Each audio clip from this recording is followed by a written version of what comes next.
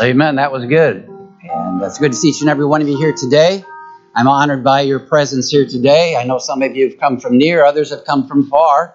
Pastor Barnes came all the way from Maryland. B.J. Schultz came all the way from Tanzania. I don't think we have anybody further away than that, but I appreciate you here. We have a family here from Wisconsin as well, and so it's good to see you today. The Greens have come all the way from Millington, so thank you for coming today. Hey, if you have your Bibles this morning, turn if you would please to 2 Peter chapter 1. 2 Peter chapter 1. What kind of faith do you have today, folks? We have the faith to believe. We call that salvation. We come to the point in time in our life when we realize that we are without hope, without God, lost in our sins, and we come to understand that by faith, an individual can come into a personal relationship with Jesus Christ. Just prior to the service, talking with one of our young men about the fact that this past week had to talk to a close family member, I'll call him, because he's like a family member to them, and share the gospel with him. And it's an individual that has been with us for some time. We love him greatly, but that evening he bowed his head and trusted Christ as his Lord and Savior. He came to experience and be renewed in living faith, and saving faith rather. But once we come to know Christ as our Savior, God's design is that we grow in that faith. Not just stay where we are, not just be content with that saving faith, but now that faith might grow into living faith. That we might live out our days exuberant and excited about what God has done in saving us, and now that realizing that He has a greater yet plan for us. But He wants that faith to begin to continue to grow for us as we look at the time in our life when we placed our faith and trust in Jesus Christ and know Him as our personal Lord and Savior. We began that journey, that walk of faith. My question today is where are you in that journey of faith? Is your faith continuing to grow? Some years ago, I remember walking through our church fellowship hall and was on my way to a Sunday school class that I was teaching, the adult Bible class that I was teaching, and noticed the light on in the kitchen. And so I'm pretty particular about lights and switches, and some part of my OCD problem that I have. If you will help me here at the church, make sure when the lights are off, that the switches are down. It really bothers me when the switches are up. I actually walk around the church sometimes and just turn switches down and try to figure out. I know it drives me crazy at times. But God wants to use us in our lives and our circumstances of life to be able to begin to grow in a knowledge and understanding of Him. But He wants us to get to the place in our lives where we take that next step spiritually. Colossians 2:6, Paul writing to the church at Colossae, and he's burdened and concerned that not only that they've been redeemed and they're children of God, but now that they're progressing in their walk and relationship with Him. And he goes on to say, as you've therefore received Christ Jesus the Lord, so walk ye in Him. And from the moment that we're saved to the moment that we die, we take that last breath and God ushers us into eternity to the glories and splendor of heaven. He wants us to continue to grow in faith. Now what the devil wants to do, he knows that he's lost the battle for the soul. He can no longer take that and draw you away, take that salvation away from you, because the Bible teaches that we are secure in Him. But now we see that the battle for the Christian life is now for the mind. He can't steal the salvation of your soul from God, but now he wants to struggle to grasp that mind of yours. And if he can lead you astray and lead you down a different path other than the path of faith and the path of righteousness that God would have you to walk, then you're just going to be a baby Christian your whole life. There's not going to be much growth, not much maturity at all, and eventually there might even come a time in your life where I know that I'm saved. I asked for Christ in my life, but the reality is there really isn't much to this Christianity. I'm not experiencing the joy that other people talk about. I remember being in Bible college, and oftentimes on Monday, as we come back from our Sunday weekends extension ministries, they would have a testimony time where students could stand and say what God's been doing in their lives and through the ministries there. I'm hearing these other students standing up and giving testimony to these things and what God's doing in their lives. And man, what a wonderful, amazing thing that it was. And I'm sitting there thinking, God, well, what about me? Why aren't you doing those things in my life? And it really goes to our text this morning that we're going to look at, because I hadn't begun to take the steps, or I wasn't taking the steps in the way that I should have been as far as growing in my faith. And that's really what I want to talk with you about today, present to you message, challenging to continue to go forth in your faith, allowing your faith to grow and mature. Because once it does, and as it continues to grow, you're going to find yourself in a greater love relationship with your Lord and Savior, Jesus Christ. You're going to find yourself in a greater love with the love book that He's given to us called the Bible. You're going to find yourself rejoicing and growing and going in the faith walk that you have in Jesus Christ. That even when the trials and challenges and tests of time come, that though the devil may be trying to steal your joy, he can't steal your joy. Because that's part of the Spirit of God dwelling within you through that fruit of the Spirit, the love, the joy, the peace, the long-suffering, the gentleness, goodness, faith, meekness, those character qualities that He wants to instill in each and every one of us. And so let's turn our attention here to 2 Peter chapter 1. 2 Peter chapter 1. Begin reading in verse number 1. It says, Simon Peter, a servant and an apostle. Now that's kind of interesting that he would say a servant and an apostle, because those are two very very different people. Calls himself a servant. He's a slave. That's the word doulos. He's a slave, considers himself to be a slave. When we first meet Peter in the Bible, we find that he's a proud and arrogant individual. And yet now we see him here calling himself a servant. Something's happened in his life. He's met the Savior. He's met the Master. And Peter really struggled in his walk with the Lord. There were times that he walked away from the Lord, went back fishing, and God brought him back and restored him whole. And sometimes that's exactly where we are in our faith walk. We get frustrated, we fall and we fail, and we're thinking, what's the use? I'm tired of this falling and failing. This is supposed to be a life of victory. This is supposed to be a life of fulfillment. And that's where the devil wants us to be. But now we see Peter having that proud, arrogant individual, cocky individual, now calling himself a servant, because God had begun to transform his life and humbled him to where he acknowledged himself as a servant, but yet also as an apostle.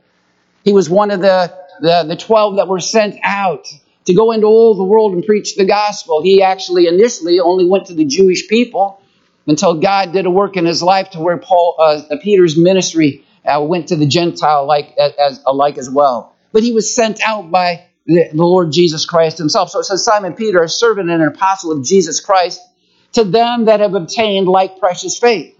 Now we know to whom he's writing. He's writing to you and me. If you're here today and you've placed your faith and trust in Jesus Christ, you've obtained like precious faith to what he's talking about. Though he's writing to these believers that were scattered throughout the regions, yet he's also writing to us today. I love how God, through His Holy Spirit, has assembled the Word of God together. Not just to describe for us historically what took place back in those times in these letters as they were sent to the churches as well as to believers that were spread abroad, but it's written so it applies to us today. Many people say, well, that book's just outdated. It's old-fashioned. We need to get something that's new and updated and more modern and so forth. And I say, you know what? It's a great book, and we need to fall in love with this book and rejoice in what God's given to us. And so he's telling us to whom he's writing, those that obtained like precious faith. And then he tells us how we've obtained it. It's not through our good works. It's not through anything that we have done, but notice what it says there. It says through the righteousness of God and our Savior, Jesus Christ. It's declaring Jesus Christ to be God. One and the same, not two different entities working together, but they're one and the same through God and our Savior. Our God is our Savior. There in Matthew, as the message is going forth, the message is there. Matthew's written says, "Thou shalt call his name Emmanuel," which being interpreted as God with us, not just Jesus with us, but very God with us. He says, "Grace and peace be multiplied unto you." Grace and peace always go together, and grace always precedes peace. Grace and peace. The grace of God, God's riches at Christ's expense. Christ came and God graciously gave His own Son to die on the cross of Calvary to make an atonement for our sins. Was placed in the tomb 3 days later, rose victorious, extended to us free and full salvation. But then peace, as a result of our salvation, the peace of God that passeth all understanding. Therefore, if any man be in Christ, he's a new creature. Old things are passed away. Behold, all things become new. And for the child of God, that's exactly what happens in our lives. We are transformed and we receive that peace of God. It says, the peace of God be multiplied unto you through the knowledge of God. This peace comes as you have a greater knowledge of who God is and what He desires in your life. What He desires in my life. And so we see that that's why we need to direct our attention to the Word of God, our knowledge and understanding of God, not just for knowledge's sake. The Bible tells us in 1 Corinthians that knowledge puffeth up. You can boast and brag about what you know, but until you apply it to your life, that's when transforming things happen. Oftentimes, as I meet with people, especially our RU students, and they talk with me about what they're going through and the challenges and the hardships and the difficulties that they're facing, and they'll want some direction and some help, and I'll offer that and give them scripture, and they'll say, Pastor, I know, Pastor, I know, Pastor, I know, and I'll turn to the student and says, are you hearing yourself? You're telling me that you already know these things. The problem isn't with what you know. The problem is with what you're doing. You have to begin to do these things. And as it pertains to our faith and growing our faith, it's not what you know. We know that our faith is to grow. You know what we need to do to grow our faith. And so therefore now we need to begin to play that out in our life. It says, according to the knowledge of God and of Jesus Christ, verse 3, according as his divine power. We see his divine influence really in verses 1 and 2. Everything is accomplished because of the person of God, his influence, his direction, his leading in our life. But now we see his divine power. According to his divine power, hath given unto us all things that pertain unto life and godliness. Hey, are you struggling in your walk with Jesus Christ? I think we all do from time to time. But here, the scripture here tells us that everything that he's given to us by his divine power, he's given unto us all things that pertain unto life and godliness. In other words, there's not a solitary thing more that we need to be able to live a life of faith and live a life of victory through Jesus Christ. This verse is telling me that God has already given to us everything that we need, all of the resources that we need. He's given us the presence of his Son, Jesus Christ, to purge us from our sins. He's given us the Word of God to guide and direct us. He's given us his Holy Spirit to dwell within us. And it says, though God, the Father, sitting on the throne saying, what more do I need to give to you?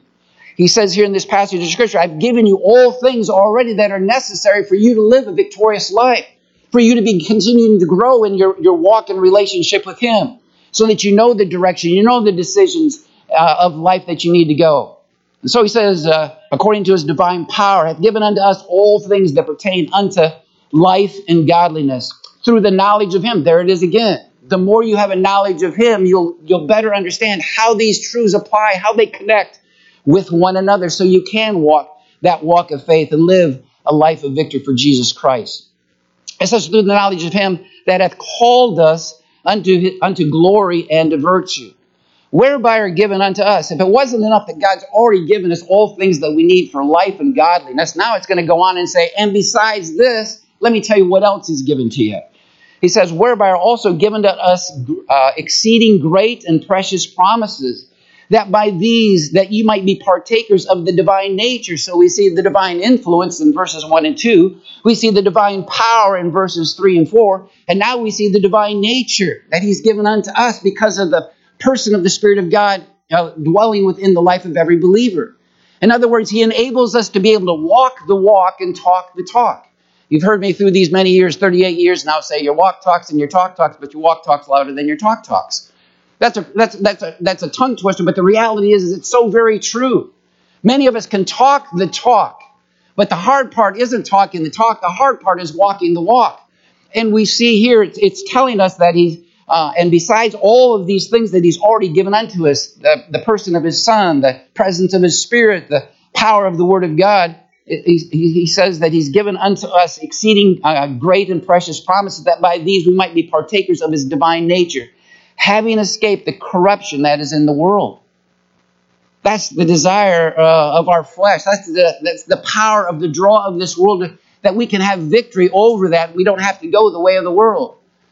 I was sharing with our Sunday school class this morning, our Overcomers class, the fact that many times, we know how the Christian ought to walk and how the Christian ought to live, but we need to have a different kind of a walk.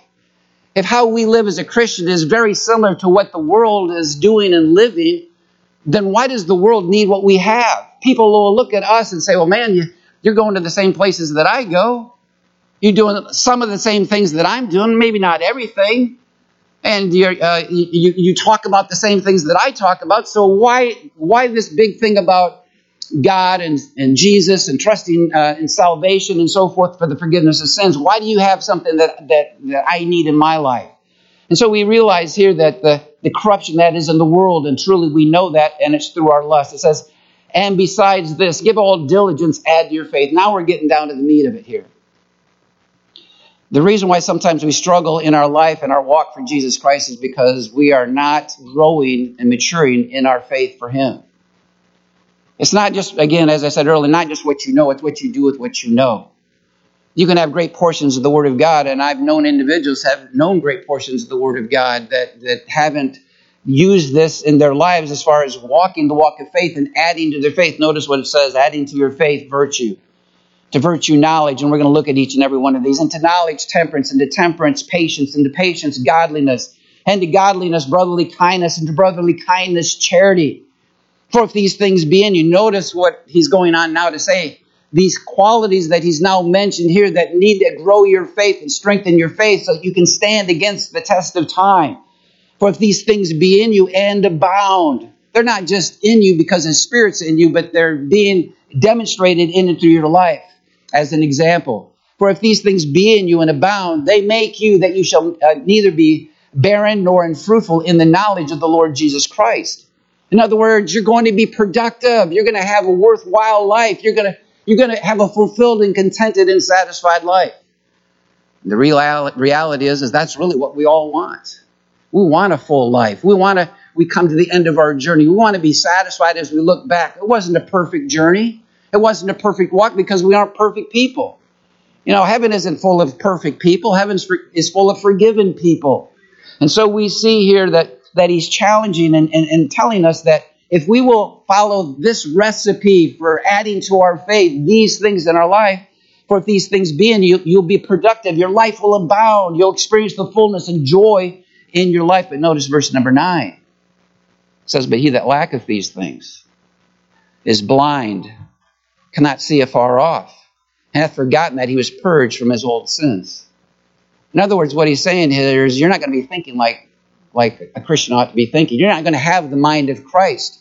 You're going to be viewing your life from the perspective of humanity, and that this is impossible. This can't be done, and God can't do that, and we can't do that, and I can't go there, and whatever it may be, and you're going to be lacking the fullness of God's presence and blessing within your life. But notice verse number 10. It's, wherefore rather, brethren, give diligence to make your calling and election sure. For if ye do these things, notice these last 4 words, ye shall never fall. Peter's concern for these believers, knowing the Christian walk and the life as we live it, that from time to time we do stumble, we do fall. Proverbs talks about a just man falling 7 times. And rising up again, falling multiple times. Now, that's not an excuse for us to go out and just live our life recklessly to fall and, okay, Lord, forgive me my sins, fall again, forgive me my sins. That's not the thought there. The thought there is there, because of our human flesh and because of the draw of our flesh to the things of this world, that there will be times that in moments of weakness and trial and affliction that we may give into our flesh and fall.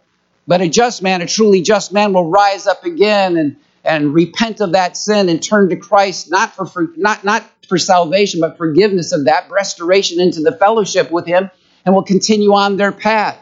And there may be another time in their life that they will fall again, and we've experienced that, we've done that. But a just man, a righteous man, a godly individual will rise back up again and say, you know what? Now, I may have lost that battle, but the war's not over yet. I'm going to get back in the fight again.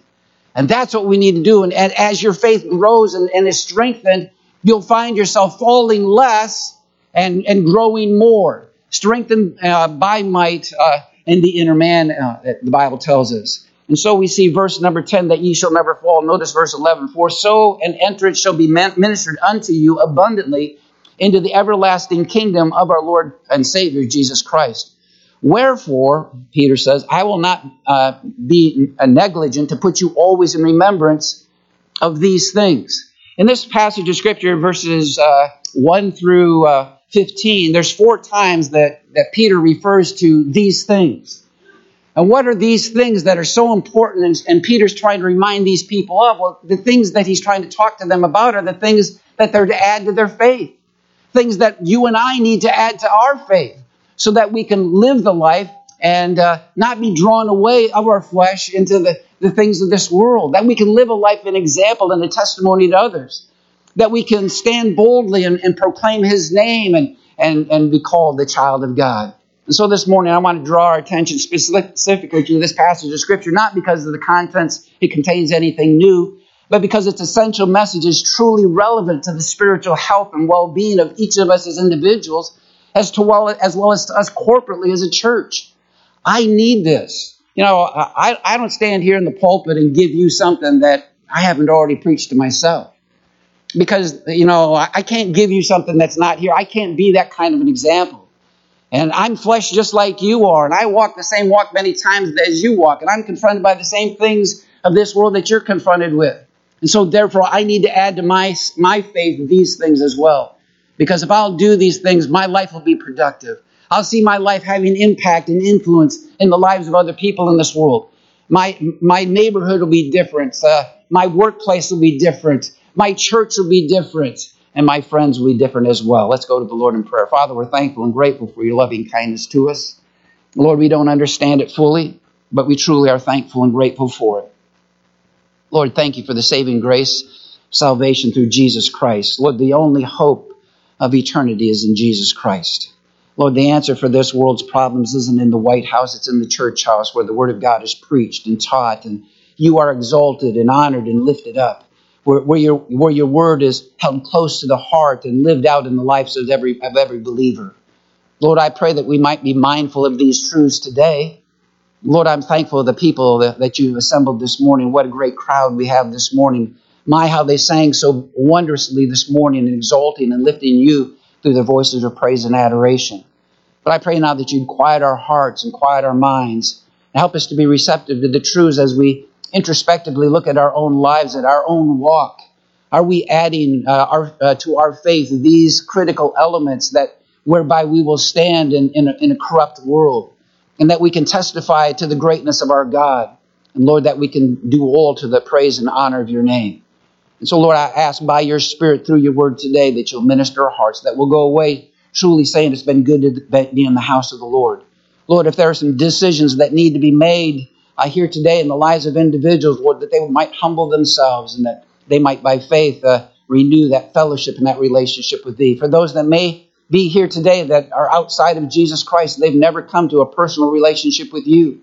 If they were to die today, heaven is not their home because they haven't turned to you and called upon you for the remission of their sins and the forgiveness. Lord, I pray today that today might be the day that they would make that decision. And so, Lord, we look to you for strength. And Lord, I ask that your will be done through this time together in your precious name. Amen. We see here three things that we want to notice from this passage of Scripture.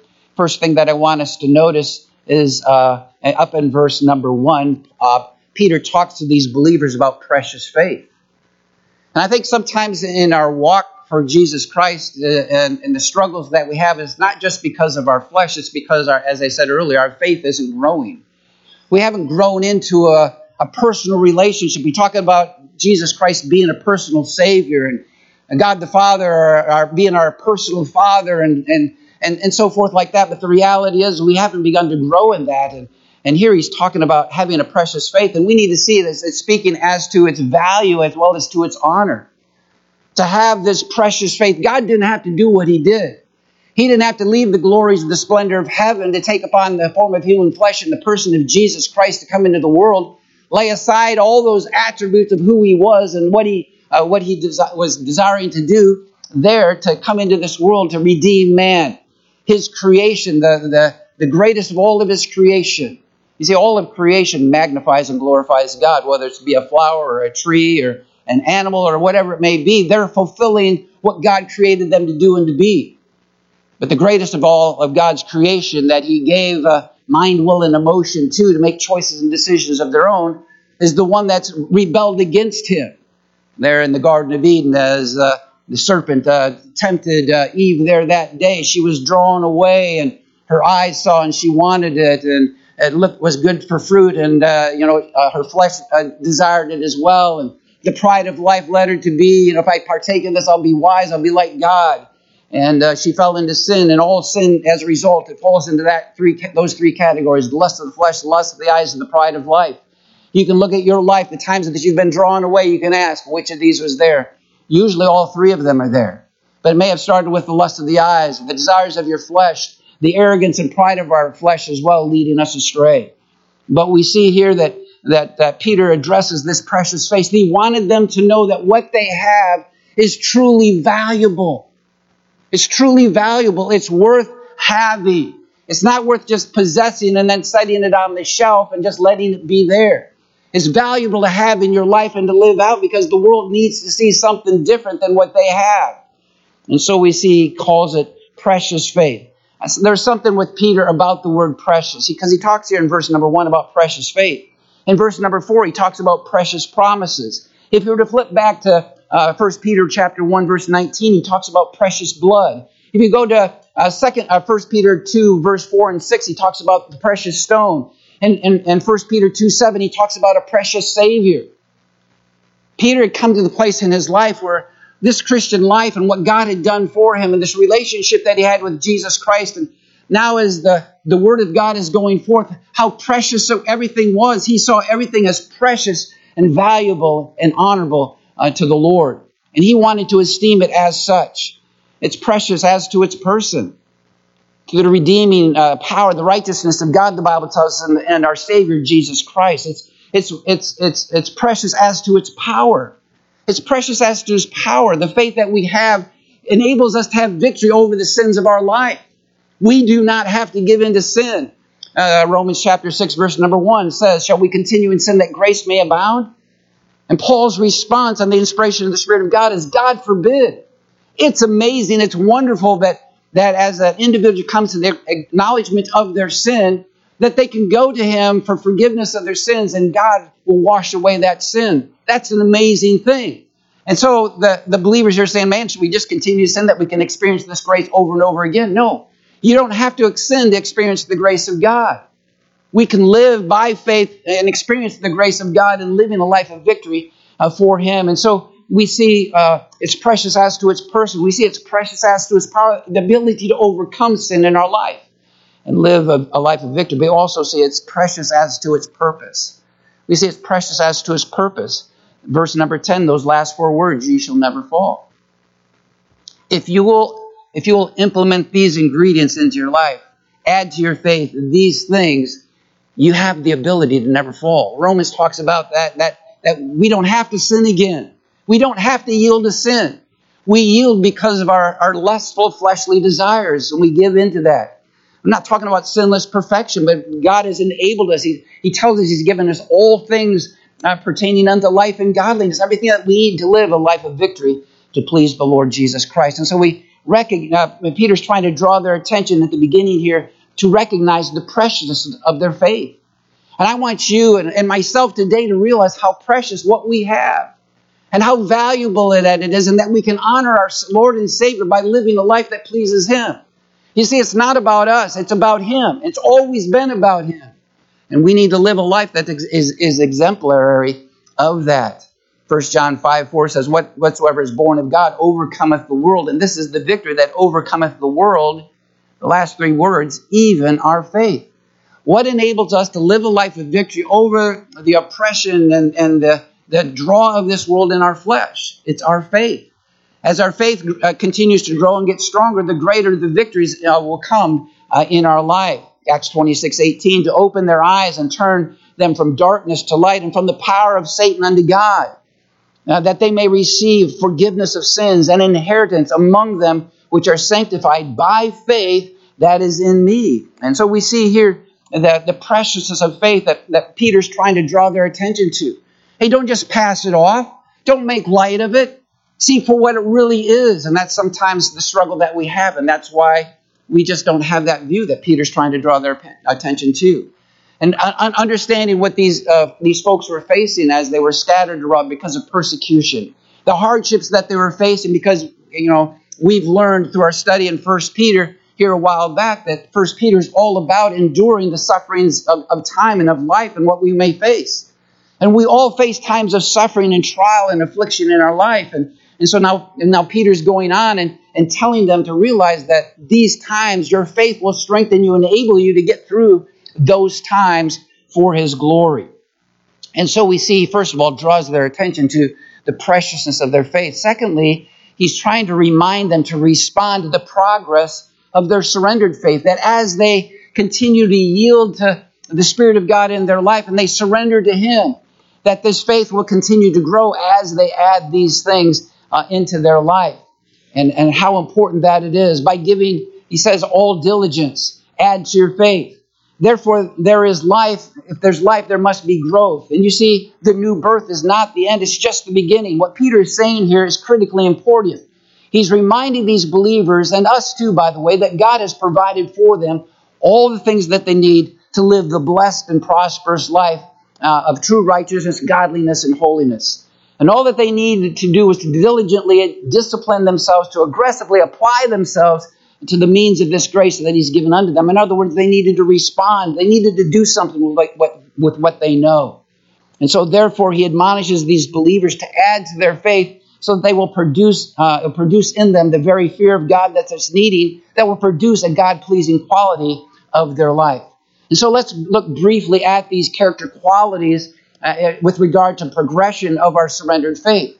As we yield to him, enable that to grow in our lives. First of all, he says, add to your faith virtue. Add to your faith virtue. He's talking about moral excellence here. He's talking about living above board. That's talking about our character. But it's also talking about valor. Our valor, being courageous in living this life for the Lord Jesus Christ. We talked a little bit last Sunday night about being courageous in the times that we face. It is fulfilling one's purpose with excellence, is what he's asking these people to do. Fulfill your purpose of life with excellence, one that's above board, one that's going to honor, exalt the Lord Jesus Christ, one that's going to point people to the Savior. And it will have an impact upon your character as well as upon your courage. What Peter's asking these people to do is to add to their faith virtue, is adding moral excellence and valor to the same faith with which they believed, received, and trusted Christ for salvation. It is the very same faith that was exercised when you also trusted Christ for salvation, and you gave your life to him, and he in turn gave you his divine nature. And it's the very same faith that will also continually give you forgiveness of sins as ascribed to you in the righteousness of God and our Savior, Jesus Christ. So we need to add virtue to life, our godly character that we demonstrate before the world day by day. That we live, it's not easy living the Christian life. I remember at school sometimes people would make light of, they would invite us to the Friday night parties, so to speak. And I would decline those parties. And of course, that did put me in good spot in their eyes. It finally got to the place where I was no longer invited because they knew I wouldn't go. It wasn't that I was placing myself in a position better than them or that I thought better of myself than them. It was the reality of the fact that I knew that's not where God wanted me to be. And I'm not going to go there. I'm not going to be around that influence in that environment. I'll be friends to them. I'll be friendly to them. But nonetheless, I don't want to be like them. And see, we oftentimes become exactly who we hang around with. Think about it where you are today. Who do you hang around with? Who are the closest people to you? What's the greatest influence upon your life? How much like them are you, or how much of you are they like you? And we see that that's really Peter's point here, that having the virtue of godly character in your life so that you mirror the life of Jesus Christ. And so he says, first of all, we need to add to our faith moral virtue or moral excellence and valor, courage. Secondly, he says, to virtue, this moral excellence, we need to add knowledge. That's gnosis. It's a practical knowledge or discernment. This speaks to one's ability to handle life successfully. Handle life successfully. This kind of knowledge does not come automatically. It comes from obedience to the will of God. We talk about a lot of times about discipleship as an individual comes to place their faith and trust in Jesus Christ. And we talk about going to the Word of God and teaching them the basics of what it means to be a Christian and understanding the purpose and direction that God has for life. And oftentimes we'll get to, in the series of discipleship, we'll get to the fact that, God has a plan for your life.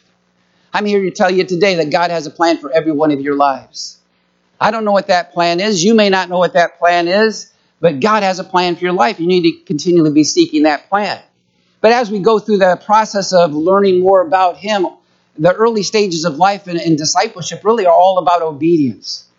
You know, obedience tells us, to God tells us, hey, we need to spend time with God. We need to spend time in His Word. We need to spend time in prayer. We need to spend time in service and ministry. We need to spend time around the people of God, because all of those things will begin to build and bolster our faith and strengthen us in our walk and relationship with Him.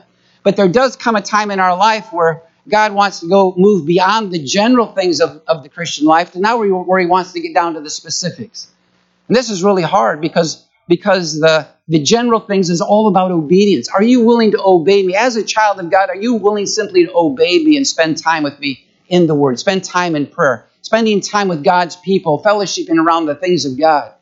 Then when we get to the specific things, I just don't know what God's will and leading in my life is. That's where now God's not asking you just to obey. Now He's saying, are you willing to step out? Are you willing to take that step and trust me by faith that I'm going to lead you down a path? I told someone this past week where I'm at and what I'm doing is by no means what I ever planned to do in my life. Last week I talked about one of the things that was in one of the messages last week was the fact that God gives us enough light to see what's in front of us, but not so far down the line that we will see where we're heading and cause great fear in our lives because we'll run the other way.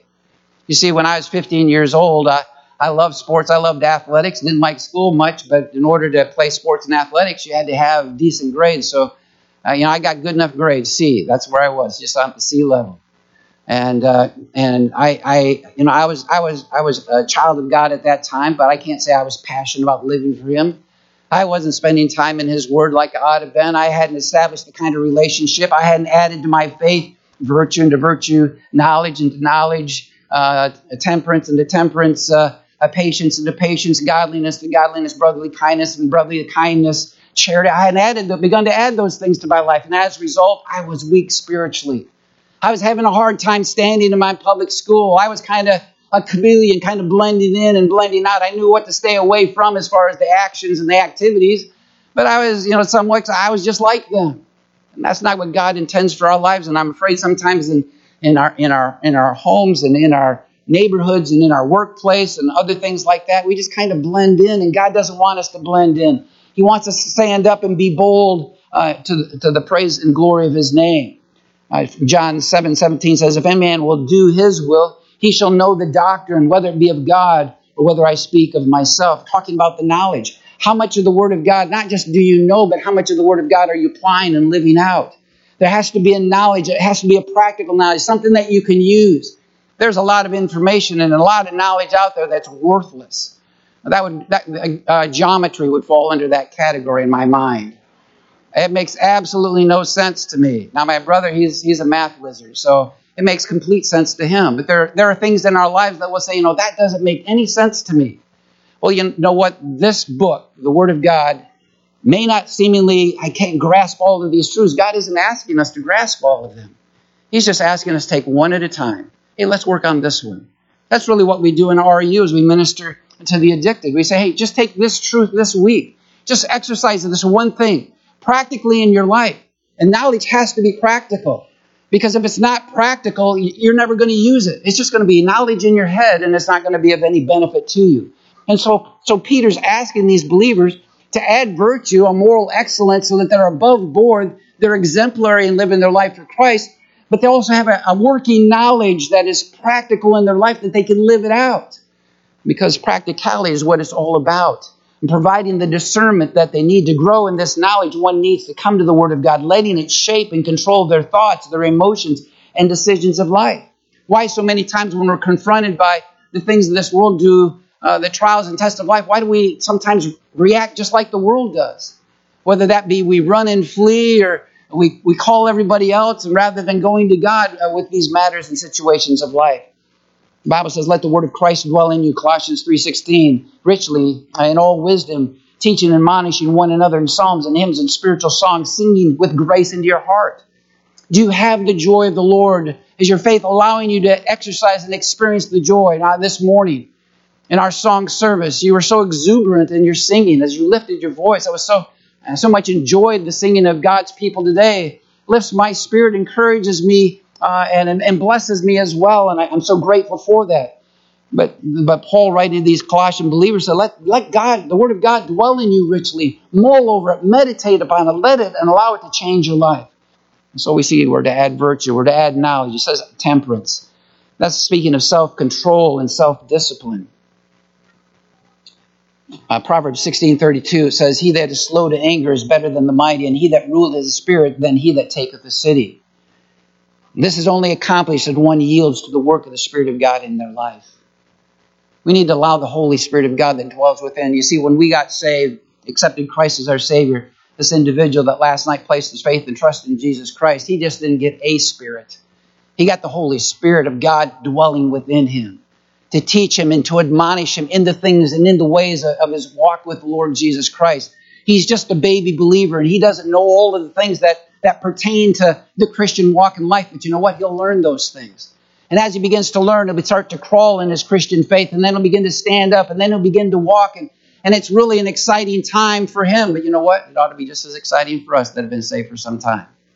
Our Christian walk daily ought to be continued to expand and to grow that walk of faith, and adding to our faith virtue, and to virtue knowledge, to knowledge temperance, to be disciplined in the Word of God, to be disciplined in living out the Word of God in our lives, to be disciplined in our conversation and in our actions, not allowing the circumstances of our life to control us, but us controlling those circumstances, not in our power, not in our might, by the might and power of the Lord Jesus Christ. He says, add to temperance patience. Patience is a steadfast endurance. It's a long suffering long during those times. And that's really what Peter was addressing there in 1 Peter when talking about afflictions and enduring through trials. It is the ability to endure or handle the pressures and problems of life, especially when circumstances are difficult. Temperance and patience go hand in hand. Temperance has to do with handling the pleasures of life, while patience has to do with dealing with the pressures and problems of life. Patience doesn't come naturally or automatically. We must work at it. We must expect the trials that will come, but let trials work for us, not against us. At all times, we must be patient when our faith is tried. I remember years ago, my cousin, she was a WSI. She was a water safety instructor, and she was a few years older than my brother and I. And my brother and I didn't know how to swim. We had a dread and fear of water, I'll be honest with you. And the community offered swimming lessons, but we were too embarrassed because we didn't know how to swim, and most of the people in our age would know how to swim. And so my cousin said, you know what, bring the boys down to the pool, and I'll give them private lessons. And so she gave us private lessons. And sometimes, when you're first learning to do something, you're just flailing in the water. And she just said, hey, relax. Let these things work for you. Let the buoyancy of the water work for you. Don't work against it. Don't fight against it. And so many times, we're so caught up in trying to fight against the things that we feel are threatening us, when actually all we have to do, if we'll just step back a minute and relax and see what the way that God's leading us through those times, it'll produce a life of victory in our lives. Patience doesn't come automatically. James 1:3-4 says, knowing this, that the trying of your faith worketh patience. That as our faith is tested, it produces other qualities of our life. I tell people all the time, as trials come into my life, I don't try to view them as bad things. I try to view them from the standpoint of, I'm back in school again. And God's trying to teach me something. As I said the verse earlier, as ye therefore receive Christ Jesus the Lord, so walk ye in him. He's just trying to help me take that next step spiritually. And so as trials come, I'll tell the Lord, we'll have an open, honest conversation. God, I am not liking this. I don't know why you're doing this to me. I've got enough on my plate already. I don't need any more of these things added to my plate. But God, rather than looking and viewing and questioning and wondering you, I'm going to accept this thing, that this is what you have for my life, because you're trying to teach me something. And so rather than allowing the devil to fill my life with frustration and despondency and despair, I'm saying, God, I'm trusting you, and I'm going to experience the joy through this experience. Not liking it, but I'm going to rejoice through this experience. And I'll go through that trial and that time and strive to rejoice in what God's doing and allowing him to work in my life. And that's how we need to respond in these matters of patience, a patient endurance, a steadfastness. Even in the tough times, keep on keeping on. Then he says godliness. Add to patience godliness. This is a God-likeness, to worship well, to reverence Him. It describes a man who was in a right relationship with God and a right relationship with man. Godliness is the fear of God that leads us to live a righteous life. You know, the reason we don't live as righteously as we ought to is because we don't fear God as we ought to. You know, it's like students in the classroom. The teacher says, I need to step out of the classroom, continue to do your work, stay quiet, and all the other things that teachers will say. And you know what happens when the teacher walks out of the room. When they know that the teacher's down the hallway a little bit, one kid will run to the door just to make sure that he or she's down the hallway, and then just utter chaos happens. I remember in 7th grade, we were problem children, I'll be honest with you. I really felt sorry for Mrs. Westfall. She was our math teacher. We were out of control. And there were times that because of who we are and what we did, as far as a class, that remember one day, she was standing over here in front of the board. She had her book. And we liked at that time to take a full sheet of paper. Fortunately, the junior age church kids aren't here. We would wad it up as small as we could get it, and then we put it in our mouth. And we just soak on that piece of paper until it got nice and soft. And then we would take it when the teacher wasn't looking. This was while the teacher was teaching, but when she'd go to the board to do something, then we'd throw it towards someone on the other side of the room. And oftentimes, they knew the moment that the teacher turned that we needed to be looking. And be ducking or something like that. And throughout that room, honestly, there were different places in that room where obviously we didn't hit our targets. And that spit wad was more than a spit wad. It stuck to the wall. And there were different things like that had happened. And one day we had so frustrated her that she took that book and she slapped that book shut. And she looked over the desk and she threw the book on her desk, full of frustration. The book hit the desk, was full of math assignment papers from all of her classes, and all of a sudden all these papers went whoosh, everywhere. And she lost it at that point in time and walked out of the classroom. You know, sometimes we can be like that in our life for Jesus Christ. We can live a life that's just living reckless and doing our own way, enjoying the pleasures of sin for a season in some respect, and not reflecting godliness in our life. The world needs to see something different in our life. And it says true godliness is reflected in the life of an individual that earnestly seeks to live above the petty things of life, as well as the passions and the pressures that control our lives. 1 Timothy 6 says, but godliness with contentment is great gain. Godliness leads to brotherly kindness. Philadelphia, serving the brethren. This simply means putting a love for your brothers and sisters in Christ ahead of yours. 1 Peter 1:22 says, seeing you have purified your souls in obeying the truth, your actions are in obedience through the spirit of unfeigned love of the brethren. See that you love one another with a fervent heart, with a pure heart fervently. And that's what we desire to do here at Trinity. As we walk this journey that we're going through, this path that we need to be drawing closer to one another. We need to be loving on one another. We need to be uplifting one another. We need to be encouraging one another. We need to be supporting one another. And helping each of us to take that next step spiritually so that we can be more like Christ. And we can respond, and not in our human fleshly responses as we so desperately desire, but that we respond and react in a Christ-like manner. And so we're to add to brotherly kindness, the Bible says, charity. In other words, what Peter's saying is all of these virtues, this knowledge, this temperance, this patience, this godliness, brotherly kindness, it all needs to be wrapped up in love. Your virtue, your knowledge, your love of God. These all has to be wrapped up in love. Love leads one to love and serve others in the same manner as God would love and serve them. The sacrificial giving of oneself for the benefit of others without thought of return is the definition of love in the RU curriculum. So how does your charity differ from brotherly? How does charity differ from brotherly kindness? When we have brotherly love, we love because of our likeness to others. That's conditional. With agape love, we love in spite of the differences that we have. That's unconditional. John 15:13 says, greater love hath no man than this, that a man lay down his life for his friend. We have experienced the love of God in Christ coming to make provision for our sins. It says these 7 qualities should be produced in the life of every believer if we're going to be growing and maturing in our walk of faith for Jesus Christ. However, for the nominal Christian, many times these are non-existent. They tend to act and react to the stresses and distresses of life in much the same manner as the unsaved. When fear comes, when panic comes, when worry comes, when doubt comes, despair comes, we act and respond just like the world. But for the Christian, if they will surrender their life of faith over to the Lord, He will begin to grow them spiritually and mature them into the godly individual that God intended, just like Peter speaking of here.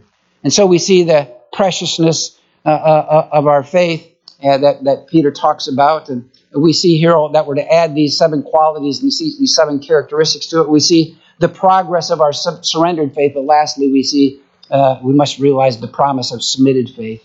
Notice we're down in verse number 10. Verse number 10, actually, let's go back to verse number 8. For if these things be you and abound, that they make you, that ye shall be neither barren nor unfruitful in the knowledge of our Lord and Savior Jesus Christ. So therefore, it's going to make us productive. It's going to make us valuable and usable for Him. You shall be fruitful in your life for God. You will know God in a greater way than you've ever known Him. But there in verse number 10, he says that ye shall never fall. If you continue down the path and you're implementing and you're growing in your faith, it will prevent you from those times of failing and falling away from your relationship with the Lord Jesus Christ. The thought there of never fall is that of being tripped up. And that's exactly what the devil wants you to do. He wants to trip you up and he wants you to stay down. He doesn't want you to get back up. There was a time in the youth ministry here when a parent overheard a parent say to another individual, I kind of given up in certain areas of my life. I just get tired of falling down. I get tired of failing. I've just given up in those areas. God's just going to have to accept those areas. And I'm telling you, God doesn't accept those kinds of things. You're falling and failing because you're not growing in your faith. I'm falling and failing because I'm not growing in my faith. And as long as I'm growing, that means I'm going. And I'm effectively living my life out for the Lord Jesus Christ. So let me ask you today, do you have a faith that's continuing to grow? Are you concerned about your life and living in victory for Jesus Christ? It can only come about, and that was Peter's burden here for these believers. He said, I want you to be successful. I want you to prosper. I want you to experience this divine influence. I want you to have this divine power that God's given to you. And I want you to experience and know the divine nature that will help you to live the godly life in Christ Jesus. But if you're going to have that kind of life and experience that kind of joy, then you need to have these qualities in your life, and you need to continually be adding these things. There's never a time that we stop adding those things to our life. And so let's seek to grow continually as we walk the walk and talk the talk, that we might grow continually in our faith for Jesus Christ. Father, we're thankful and grateful for this time together in your word. Thank you for this simple example that as Peter was so burdened for these believers, and they weren't together, they were scattered abroad. They couldn't lean upon one another. And Peter's reminding them of these things, of these things, of these things. 4 times he refers to these things, and what he's talking about is adding to their faith virtue, and to virtue knowledge, and to knowledge temperance, and godliness, and brotherly kindness, and patience, and charity. Lord, I pray that we would begin adding if we've not already started. And if we've already started, Lord, that we would never stop adding these things to our life. For if we do these things, we shall never fall. We have the potential within us by the power of the Spirit of God and the Word of God to have victory day after day after day. Even in the midst of trial and challenge, we can have victory, and we can be drawn closer to you in our walk. While heads are bowed and eyes are closed, maybe you're here today and say, I'm a child of God, but my faith isn't growing like it needs to grow.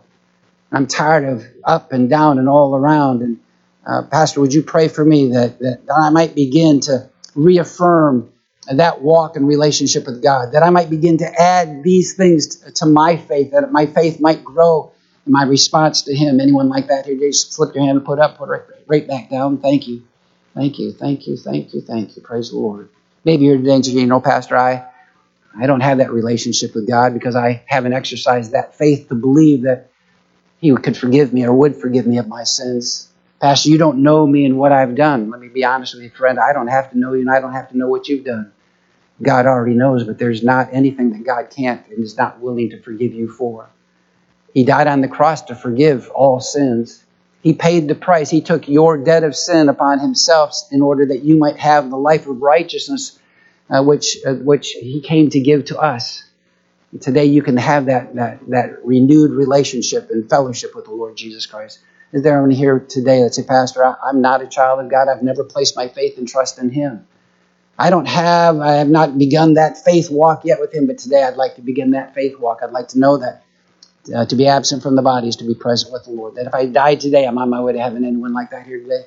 Just slip your hand up, put it right back down. I'll not come to you. I'll not call your name. I'll not embarrass you. But just trusting that I've placed my faith and trust in Christ today. Thank you so much. Father, again, we thank you and praise you for your graciousness to us. And you are so gracious. You are long-suffering, and you put up with so much garbage that we give to you day by day. So many times we pretend and act out in ways that would maybe appear to other people that we're different than what they are, but the reality is so many times we're just acting, we're just playing games. And the devil's okay with us playing games, but you're not. Lord, help us to get serious about our lives. Life is so short.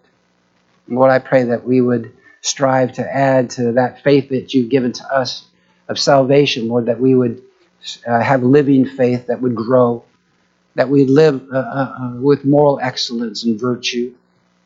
Lord, that we gain a greater knowledge and understanding of who you are, because that greater knowledge will develop within us a fear of turning away from you, a fear of what you would do as far as we continue down the wrong path. Lord, I pray that we would just go forth in victory, adding these other things to our lives and to our faith, that we would be more like Jesus today than we are of the world. That tomorrow and each day thereafter we'll strive to be more like you and less like the world. Bless now this invitation time as we seek your mind and your will in these things. We pray in your precious name. Amen.